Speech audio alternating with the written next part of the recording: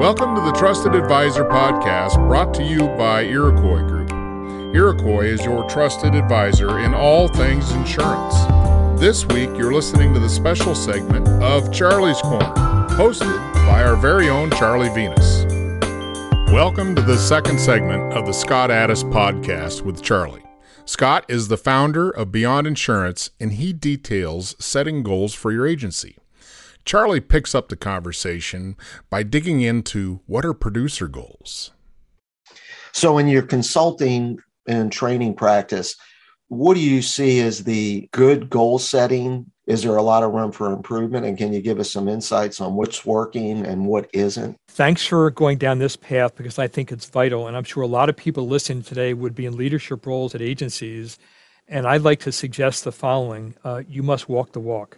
You can't go ahead and go to a producer or account manager, CSR, and said, I would like you to fulfill this goal for the year. You must actually demonstrate to them that you as an individual have taken this seriously. And I would say you actually have your own individual goals that you'd like to go and contribute to the organization. So I would suggest that any leader has to start, and I would suggest, where do you start? What we just went through. It's going to be visualization.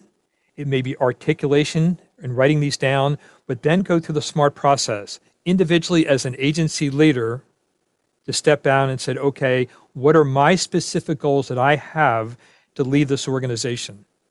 Can I measure these goals? Are these attainable? Are they relevant? And they time-bound? And I think to go through that, it gives you confidence and credibility to say to others, look, I've gone through it, but here's something very important. Charlie, I like to imagine that you are my boss and you say, Scott, I would like to tell you as we move toward 2022, your goal for 2022 is X, and that's your goal. As compared with, Scott, you have a lot of talent, a lot of ambition. I would like to challenge you to take the next 2 to 3 weeks and come and tell me what your vision and goals are for success. What I'm getting at, when you tell someone, here, I'm giving you this goal, that still is the agency principal's goal. That is not the individual's goals. Powerful goal setting is empowering people to understand the opportunity and the importance of visualization in creating their own goals. So where I'm headed is an agency leader should inspire others to visualize, dream, and set goals, whether they're CSRs, account managers, or in business development capacity, and then roll those up together. Now, if I come to you, Charlie, and say, you know what, thanks, for the last 2 weeks, I've gone through this process, I visualize, and here's some goals I have. If you don't think that I have given enough time, energy, or maybe they're too easy, you should say, Scott, you know what I'd like to do? I don't think you have given yourself the gift of goal setting. Do me a favor, come back in a couple of days, rethink it. And here's what I'm getting at. There's a great book by a guy named Paul Stoltz that talks about 3 people in the world, the quitter, the camper, and the climber. The quitter is basically given up on life. They basically feel as though they have no control over outcomes. The camper gets to a certain level and camps out. The climber is always trying to climb. As an agency leader, you're going to be very quickly to tell what kind of people do you have to come to you. Charlie, if I come to you with very ambitious goals and they're crystal clear, you know I'm ready to climb or I am a climber.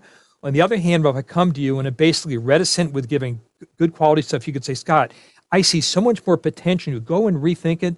And I hate to say it, but some people may have already quit in space and don't have any visualization capabilities or whatever else. But I would suggest the goal-setting process starts by empowering your people to give them the ability to come back to you as a leader with their goals. Well, yeah, and that's a great point because, my experience that so often the goals are just handed down.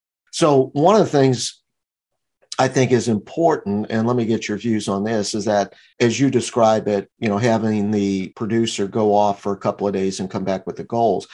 But I think having a conversation, so like if you were a producer working for me and it was like, Scott, let's sit down and talk about your goals. I mean, this is kind of what we envision for the agency, where we'd like to be. But I really want to talk about you and how much money do you want to earn? And how much money do you need to earn to live on? And how much money do you need to earn to put away for retirement every year? And you think about those numbers and then come back and let's have a more detailed discussion.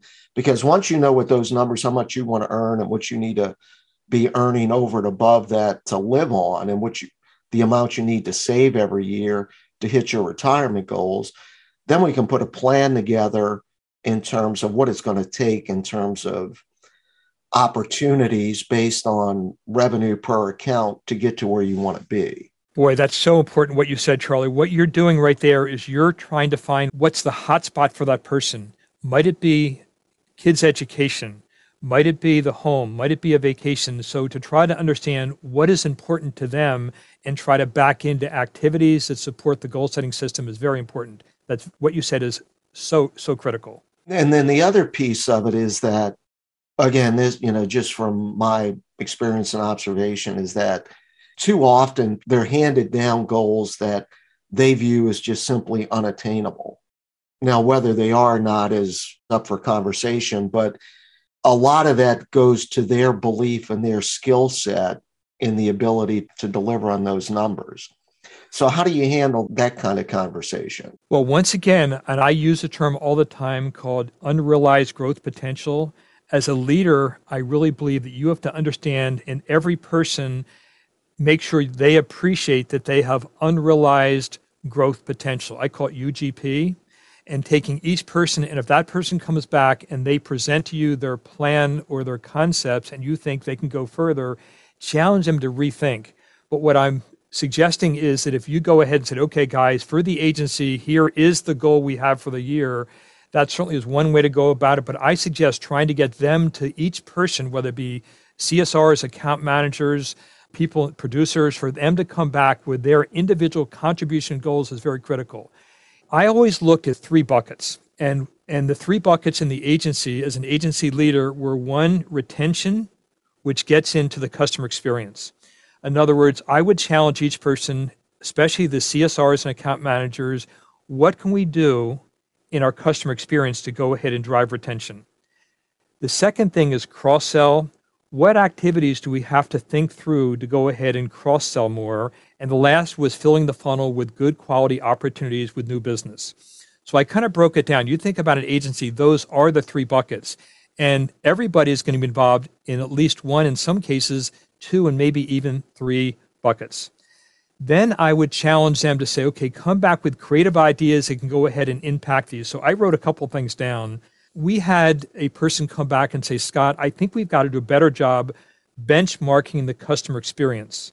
And we find people that really are engaged in our experience, we should cross-sell. On the other hand, if we do benchmark the experience and we find people that aren't that excited, we have to somehow take those and look at it. We had another person come back and say, why can't we give Valentine's Day gifts? So we came up with an idea of taking Virginia peanuts and put it on the top saying, we're nuts about you. What about a carrier casino night or a breakfast medley for key accounts? So on a certain weekend or whatever, they could have breakfast on the organization. Or what about having prospect research advisory boards or Academy of Risk Management education programs throughout the year? We're actually bringing thought leaders to go ahead and educate our clients on different issues. Or what about volunteerism within our communities?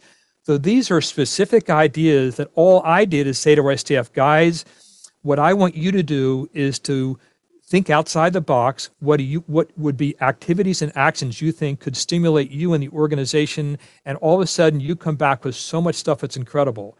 And that's what I think a great leader does. They actually inspire people to go ahead and think for greatness. One of the other things you talk about quite a bit, not only in that inspiring people to go out and think outside the box, and I think this is a big issue, is accountability from the sales leaders on the agency side, and accountability is a growth mindset with the individual producers.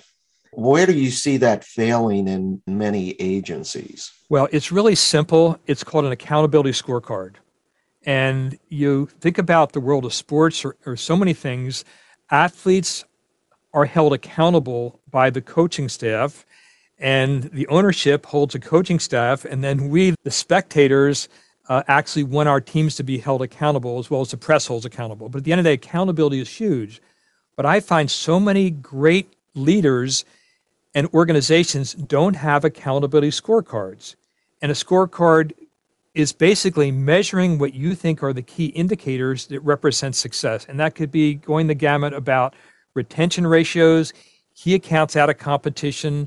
It could be cross-sell percentages. It could be new business hit ratio. So if you wish, I'd be also glad to share an accountability scorecard that we have both for an agency as a whole as well as for an individual producer. Yeah, that would be great. And on the accountability side, using again a sports analogy, but you look at college football, pro football, every player is graded on every play in every game, and they get a grade for that. Nick Saban's popular for telling his players, what you have to worry about is winning every play against your opponent. And if you win every play, or the majority of those plays, they're going to come out on top in those games. Charlie, you've had such a distinguished career. When you look at organizational goal setting, what do you think is the most important activity or function? I think it's the plan, the smart plan, and then holding people accountable. I was in a situation with one of the national carriers. We had a huge territory, and just to break even every year, we had to write $100 million in new business. And when you think every year going in, we got to write 100 million just to stay flat. If you don't have good objectives and break those objectives down to achievable bits, the $100 million mark just seems overwhelming. So you really got to have a good plan, and you've got to have everybody buy into the plan. It's got to be achievable, but then you got to hold people accountable for it. Well, it's interesting. You had mentioned Nick Saban earlier in the program, or at some point in the program, and I'd like to suggest a quick story on Nick Saban. He was actually the coach of Michigan State, and Michigan State was playing Ohio State. Michigan State is 4-4. And he actually ran into the psychology professor at Michigan State, and he said, Mr. Saban, I know you're a 34-point underdog this weekend against Ohio State. I'd like to have you rethink the way you're coaching. Instead of looking at the outcome, look at specific plays, and every play work to perfection. And then plays build upon each other. It is said that Nick Saban still today credits head of psychology department in Michigan State for some of his coaching philosophies. What I'd like to say is guys, all I'm suggesting is if we execute to perfection, it could be that renewal. It could be our service plan. It could be our stewardship review. It could be our ability to go ahead and do a risk assessment for a new prospect. If we can execute to perfection, we have no idea how far we can go. So I would suggest that be ambitious. You've got to be realistic. It is attainable and time bound, but also realize the power of executing each play individually.